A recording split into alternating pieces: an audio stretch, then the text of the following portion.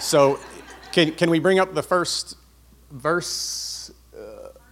Yes, the first verse. There we go. So I do have a couple verses that I wanted to intertwine into the message, and this is the first one. It's Psalms 147:3. He heals the brokenhearted and binds up their wounds. So when I read that, hear that, I think of course, the wounds that I have, and as I alluded to a little bit earlier, those are physical wounds. Maybe you have emotional wounds, mental wounds, whatever the case may be, whatever you're struggling with. Those wounds, no matter what they are, I think create scars, which was a segue into my favorite song of all time. And so as you're thinking about that and you're thinking about the song, I want to go back to the hospital. Remember, I just gotten there. And to just give you a little background on my family dynamics at the time, I had another brother who was 7 years old at the time, and a month prior to my accident, he was struck and tragically killed in a train accident. So we're at the hospital on the heels of that tragedy, and the doctors are saying that, yes, it's a miracle that I'm still alive, but. I don't like the word but, because I think it diminishes everything to the left of the word, and it gives power to everything to the right of it, right? So they said it's a miracle he's still alive, so you just devalued what our Savior did for me. It's a miracle he's alive, but we need to amputate his leg from the knee down. They said I would never be able to use it. I would never be able to walk. You've heard these stories before, I'm sure. Well, I can walk. I can't dance, but I can walk. My dad, he pleaded with them to try to save the leg, and eventually they relented, and they said, okay, we'll try, but they weren't optimistic. So I endured 13 operations in a 7-day period. You have to imagine this was a physician's nightmare to get this wound clean. The dirt, the grass particles, rocks, bacteria, I mean, you name it. So I got through all of the procedures, the infections that ensued afterwards, which in some regard were more life-threatening than even the original accident. And they utilized a unique, at the time, this was over 30 years ago, post-operative technique where they actually stitched my leg to the back of my hamstring like this. And that was to facilitate growth on the back of my heel. And I was like that for 2 months. If you can imagine how stiff that leg was at the end of that 2 months, they had to separate it with a scalpel, and there was superficial scarring and such. I mean, today, if I sit crisscross applesauce for 5 minutes, I can't walk straight for an hour. So I got through that, and then I was in the hospital for another 4 months. So 6 months total. I'm going through rehabilitation, physical therapy. I'm learning how to walk again. Remember, I was only 3. I was a young 3. I had just celebrated my birthday a couple weeks prior. So I've been walking for 12 months or so, a little more. So at the end of that 6-month stay, I'm being discharged, and at this point I have a left foot that's a full shoe size smaller than my right, which the doctor said would create major balance issues, so I could forget about playing sports or anything of that nature. I had a calf muscle, well, my left leg had a calf muscle that was less than half of what was in my right. I've got about 40% of the muscle in my left leg as I do my right. I had no cartilage in my left knee. And the kicker was they said that I should avoid any extracurricular activity whatsoever, anything that would create any undue stress to my leg or foot. But let me tell you about my Jesus. A couple years later, many of you know of my love for football. I wanted to be the next Bernie Kosar, so I wanted to play football, but I was only 6 years old. And the doctor said I wouldn't be able to do something like that. But I was fortunate enough not just to play that year. I played 12 straight years, every year all the way through my senior year of high school. And I was blessed not just to play, but I even managed to set a few of my high school records while I did. So what I want to do is put a pin in this time period right now as I was finishing high school because, as I stated earlier, my story is about more than overcoming a lawnmower accident. Some of you have heard me joke that the best part of my childhood is that it's over, which is very true. I grew up in inner city Akron, Ohio. It was poverty-stricken, riddled with crime. I really didn't have the basic necessities of life to make matters worse. Food, clothing, shelter. I didn't know where the next meal was coming from, and many times it didn't come.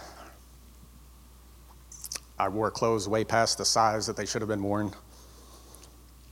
Heat was a luxury. I even had a dirt floor for a season. So eventually I ended up in the foster care system. I spent 3 years in foster care, and what I would like to do is just give you a quick snapshot into the foster care system. Some of you may be aware, some of you maybe not. Currently, there's 500,000 kids in America that are in foster care. 70% of inmates in American prisons have touched the foster care system, and 80% of those on death row have spent time in foster care.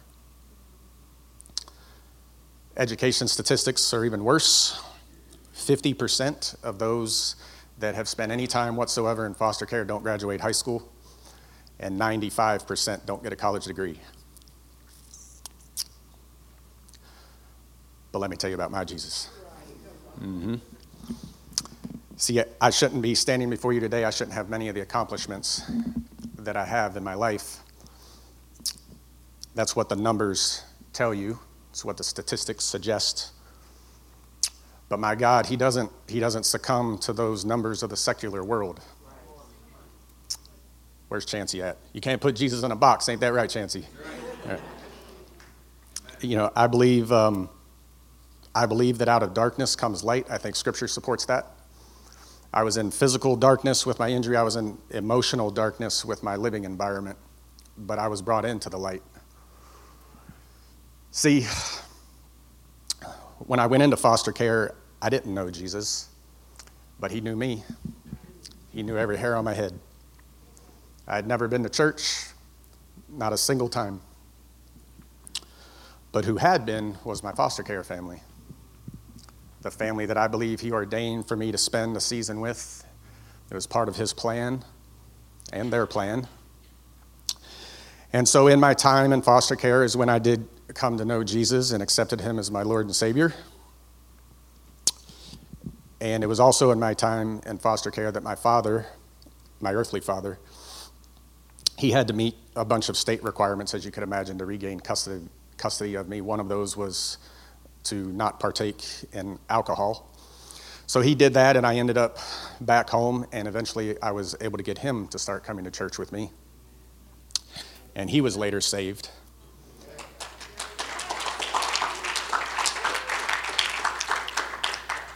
And he hasn't touched a drink in over 30 years.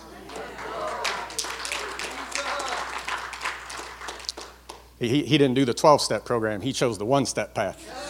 Right.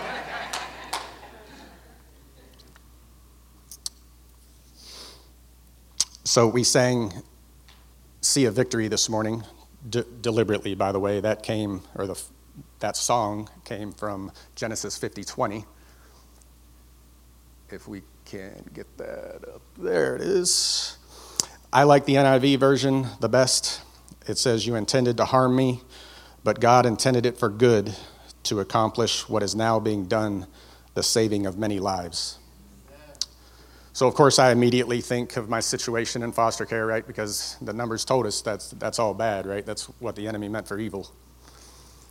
But Jesus turned it for good, because if I hadn't spent that time in foster care, I wouldn't have been saved. My father wouldn't have been saved, and you all wouldn't be listening to me today.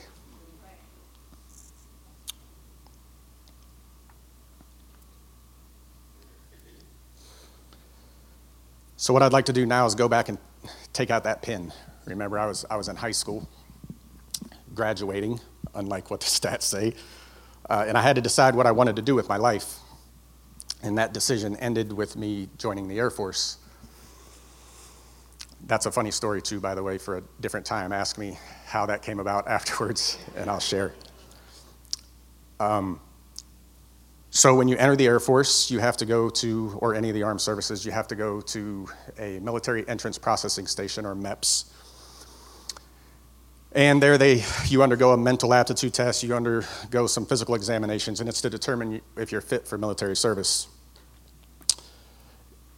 Real quickly, I'll be speaking from an Air Force perspective too, by the way, so if you're within earshot and you're a Marine, soldier, sailor, Coast Guardsman, thank you for your service, but it may be a little bit different in terms of how you enter. Right? So you go to MEPS, you undergo all these evaluations, and you also have to have a job specialty picked out. So what trade do you want to do while you're serving? Sometimes, though, you don't know. You don't know what you want to do, but you know you want to do it in the Air Force. And when this happens, they categorize you under an umbrella that's called Open General. And essentially what that means is whatever vacancies the Air Force has at that time, they're gonna put you into that job, so needs of the Air Force. At that time, and still currently, the most critically stressed career field in terms of manpower is security forces. You're probably wondering why I'm giving you a history lesson on how personnel are assigned. Well, the reason it's important is because I didn't come in Open General, I came in with a guaranteed job as security forces. I saw the video and said, yeah, I want to wear a beret, shoot guns, and be cool. So I came in with a guaranteed job. And so I'm at the end of all of my exams. And when you have an injury like mine, there's an outside competent medical authority that is supposed to assess you, and you have to undergo a medical waiver process to, again, determine if you can serve or not. So he tells me, I have no doubt that he thought this, but it still surprises me that he told me this. He tells me that if you were coming in Open General, even though he knew I would end up in SF, that he wouldn't approve the waiver. But because I wanted to be security forces, in his words, for whatever reason, he was going to approve the waiver. But, my favorite word, but there's no way that your leg will withstand the physical rigors of that career field for even one term. It's a hard field, heavy equipment, tactical gear, mounted and dismounted patrols over uneven and mountainous terrain, desert. It's very taxing on the body. But let me tell you about my Jesus. I didn't do one term. I served for 21 years.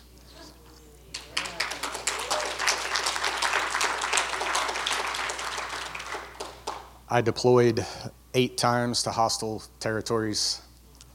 Spent about 4.5 of my 21 years was spent in those austere locations. I was highly decorated. I ended up retiring at the rank reserved for just the top 2% of the force. And at one time or another, I stepped foot in 38 other countries, 39 counting the United States. And there I was able to share this story with many, many different people from all across the world, different nationalities, different walks of life, sometimes through an interpreter even. And Jesus gets that victory. He gets it all.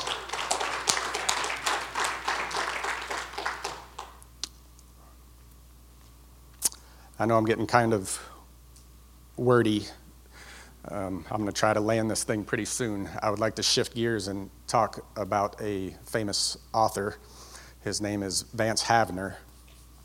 He died in the 80s, so some of you may be aware of his work. He served in the ministry for 70 years. Billy Graham one time stated that he was the most quoted preacher in America. So I'm going to quote him. He one time said, God uses broken things, broken soil to produce a crop, broken clouds to give rain, broken grain to give bread, broken bread to give strength, and broken people to do great things. I think that's important because, see, we're all broken, which means we can all do great things. It doesn't matter what path we're on. It doesn't matter how you got to where you are, how rich or poor you are, any of that stuff. We're all broken to some level, to some degree. It's the one thing that we all share. It doesn't matter. This is the one time your socioeconomic status doesn't matter, your background, your race, color, gender, none of that stuff, because this is the one commonality that we all have. And I don't think you should avoid pain, which is contrary to what most people think. Of course you're going to avoid pain. No, I think that avoiding pain and shying away from obstacles is a mistake, because that hurt and that anguish is a great teacher, and it's through the crucible of adversity that we gain strength. And then we have that story that we can share with others. And that immediately makes me think of my favorite slogan of all time. It's pain is weakness leaving the body. And that's not rooted in what it might be rooted in Scripture, but I don't know what it is. It's actually the Marine Corps motto, and it's a fitness slogan, which I have an affinity for as well. But I think it applies here because if you just give Jesus your pain faithfully, consistently, childlike faith, and we say childlike faith, and that's referenced in the Bible as well. But do we truly know what that means? Like if my daughter were on the top of some monkey bars and we're going to jump off, she would trust that I would catch her. She wouldn't think about it, me not being there, me dropping her, me moving. It's assumed that I'm going to be there. That's childlike faith. So this war that's already been waged, just have childlike faith. He's already won. He's going to be there. He's going to catch you.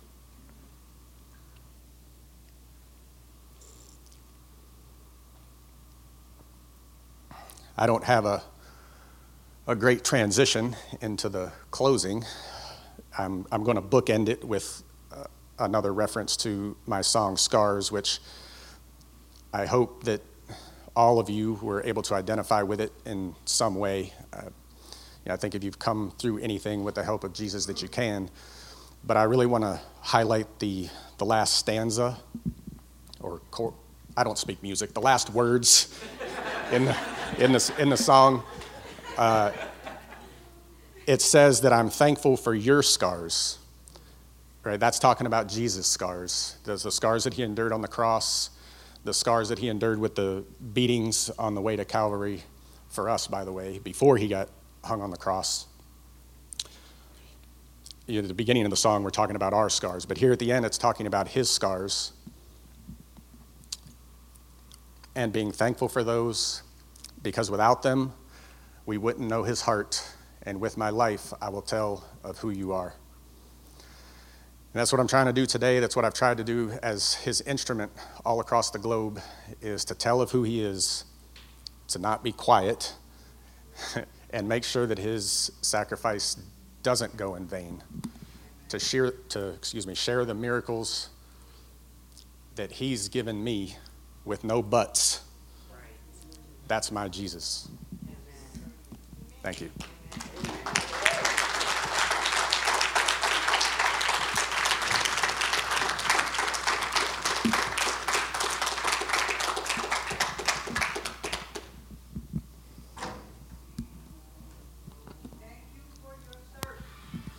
Yes, ma'am.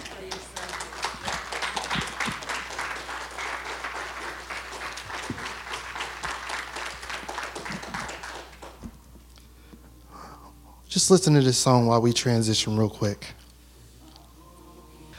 So, man, was that an awesome testimony or what?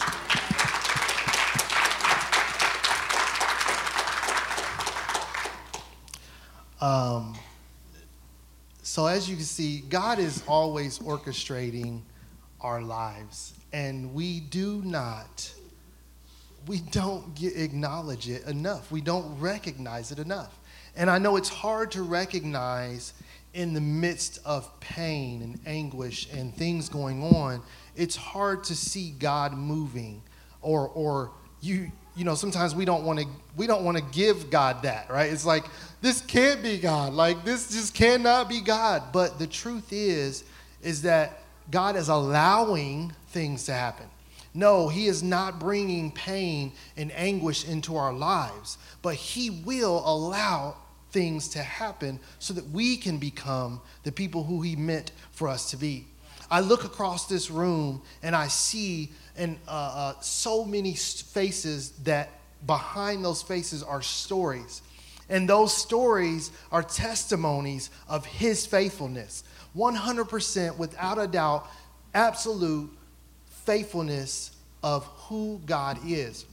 And we got to hear John's story today. Listen, I just have to say, I got to talk to John a little bit more. You know, he gave me some inside details, some different things. And I'm just saying, this dude's life is a movie, okay? Like, it is a bona fide hit, all right? I'm like, this guy, he was telling me a little bit about his job. And I was like, I promise I've seen that in a movie. I had no idea. Like 38 countries. This mug right here. I can't even.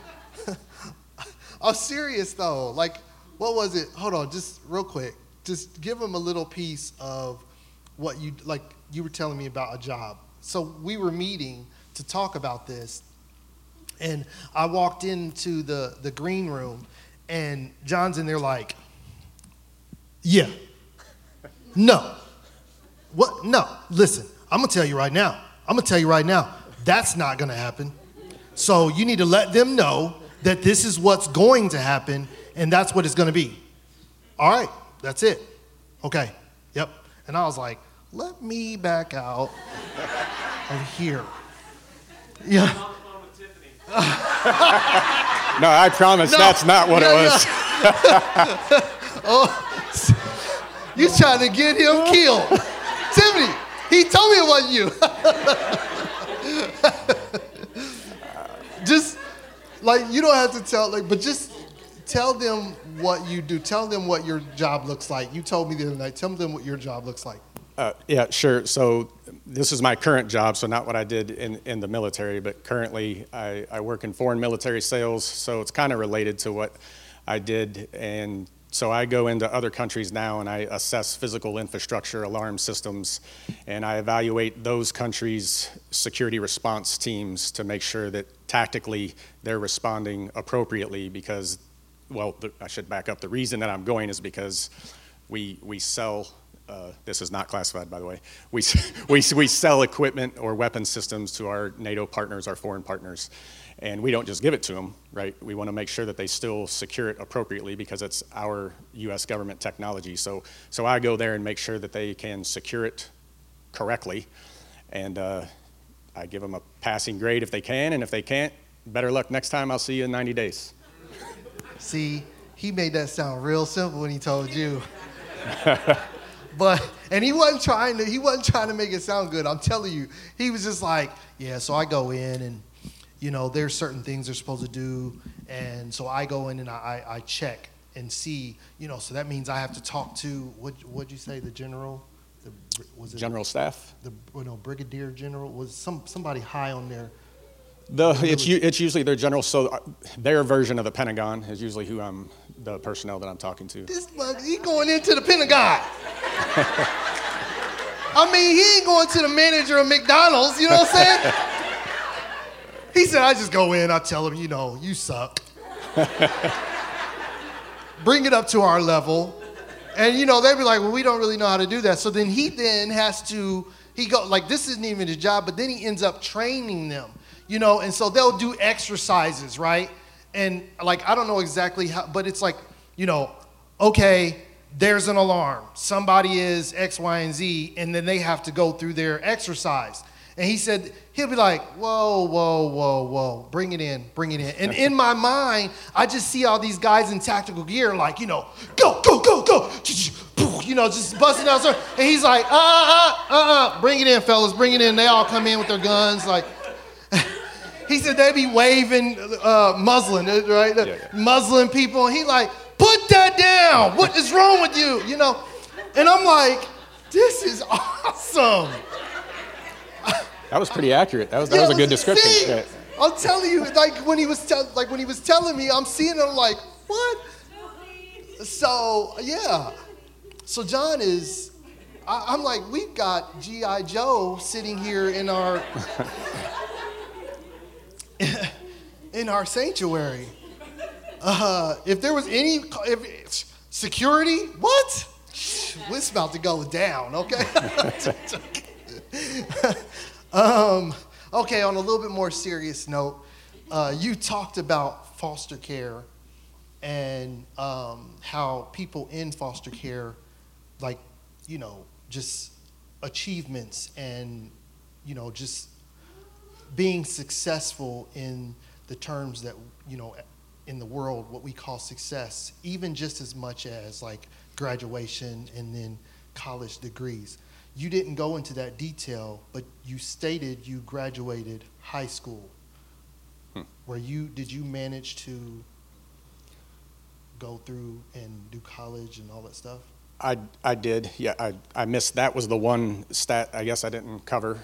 So I think that was just another situation of God totally flipping that negative and making it a positive, or turning it for good, right? So I did finish my college degree in social and criminal justice with a 4.0, actually. Oh, Jesus. She like, that's my boo. That's my boo. Y'all couldn't see, she over like, She like, you so sexy when you up there talking like that. I got you. You know what I'm saying?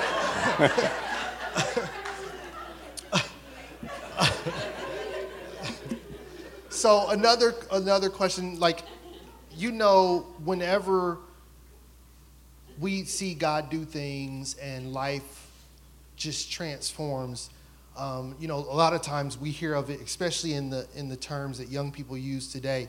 I hear the words glow up. You know what I mean? Like, you have a glow up, and it's like at one point in time you was this, and people were like, you ain't never gonna make it. You know, you had the teacher, like Lecrae. I listened to some of his stuff, and sometimes, you know, teachers back in the day when kids be sitting there rapping and stuff like that, they be like, that ain't never gonna get you nowhere. And then, you know, you get somebody like Lecrae who's like owning his own record label, rapping, and, you know, it's like you go back and be like, yo, teacher. So in your situation, did you ever go back and talk to, like, I mean, just the doctor? Like, the doctor who told you wouldn't do, were you able ever to say, you know, and there is a chance that he could have, I don't know, but I know me personally, I've had multiple surgeries on my feet and different things through life, and it just so happens that I ran across my doctor's path again with my daughter, you know what I mean? And I didn't know I would see him again, but just so curious. Well, that's a good question. No, I never had a conversation with my doctors, but one thing that I didn't mention was when you go to MEPS, you have to requisition your official medical records and hand carry them with you. And so I did that, and of course I asked questions and heard stories about my accident when I was growing up, but it was the first time that I got to read the handwritten notes of the surgeon that actually performed on me. And this was now, 16 years prior when I was reading them before joining. And they said he had written, there's no medical / and or logical reason for him not to have bled to death. And I literally laughed out loud because he was right. Yeah. There wasn't a medical reason or a logical reason, but there was a savior reason. Absolutely, right? Absolutely. That wasn't part of his residency, I guess. We're having a conversation about doctors, and I was like, yeah, they just practice it, okay? If there's any doctors in here, I apologize, but it just is what it is, you know what I'm saying? Oh, man, I love that, too. When he was telling me this story, and it was like, he said that his leg stopped bleeding. Come on. Anybody ever see, you know, you just, I'm not talking about a nosebleed. You know what I mean? Like a whole leg is just mutilated and it just stopped bleeding.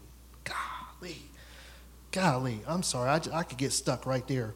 Okay, so you didn't give any, like you did say, but I was curious about the age because you said you went into foster care and it was there that you met the family that was with you and you met Jesus. Like, what was that age? What was your age?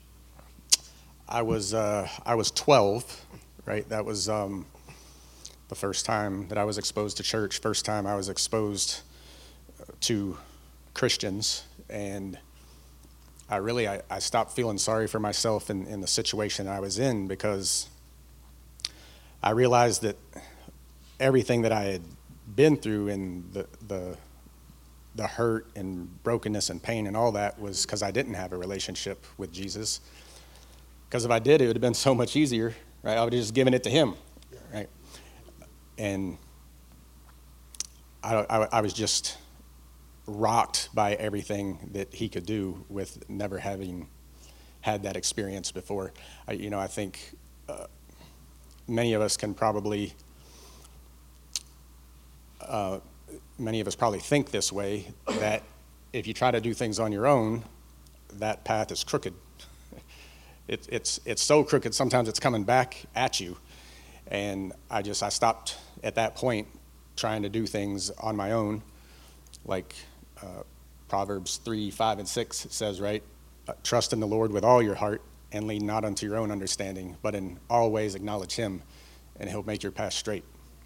And I promise if everything that I had to endure was what it took to start a relationship with him, I would do it all over again.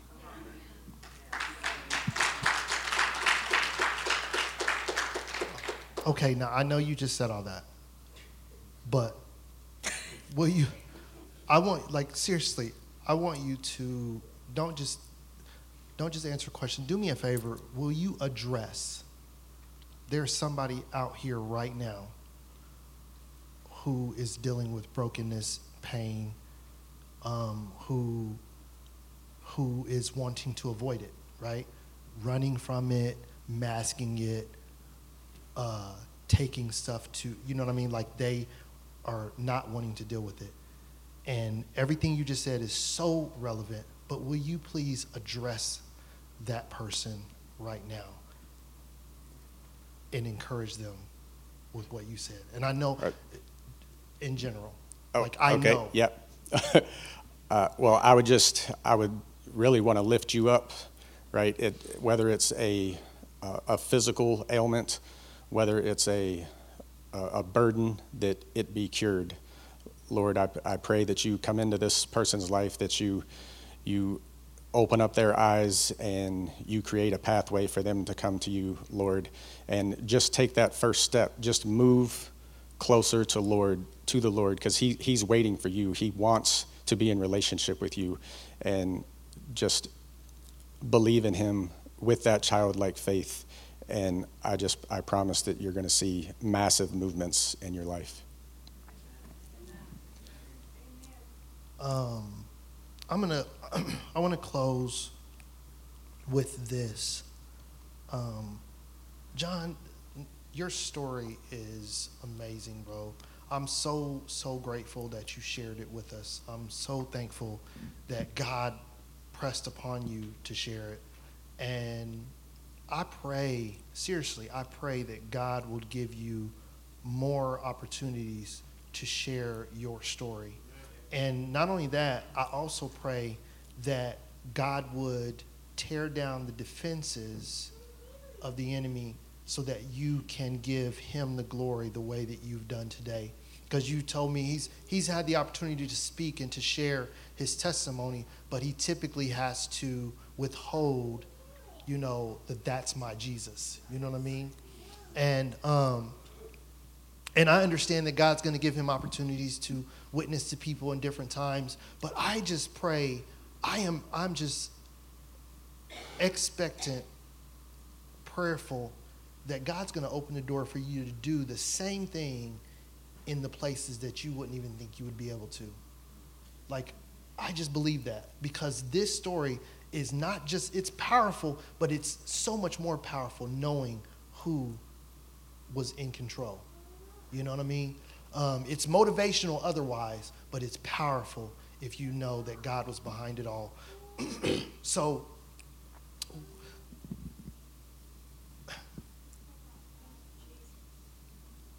man, I'm sorry. I'm getting emotional. It's all good.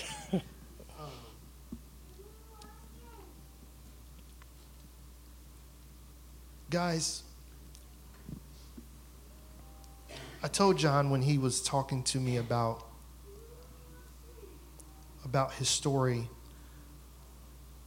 the reason I was so excited about him sharing it was because it took us as a church right back to where God has had us repeatedly.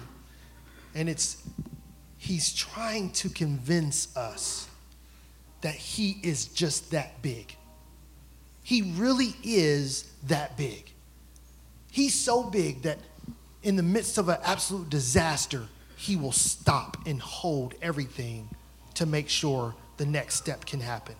In the midst of situations that people shouldn't survive or make it beyond this point, he will turn the situation and make it be not what they said it was, but what he intended it to be.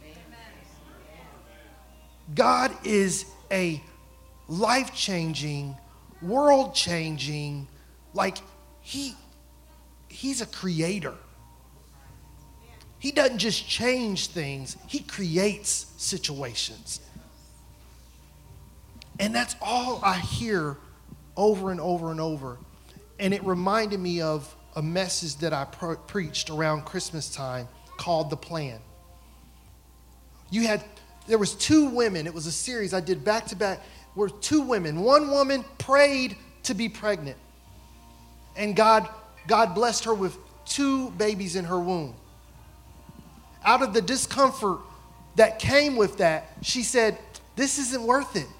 I'd rather just die." Then you have another woman who wasn't praying for a baby, didn't ask for it. She didn't even ask for this, but then was given a baby in her womb. And along with that baby came years of turmoil and situations that worked against her.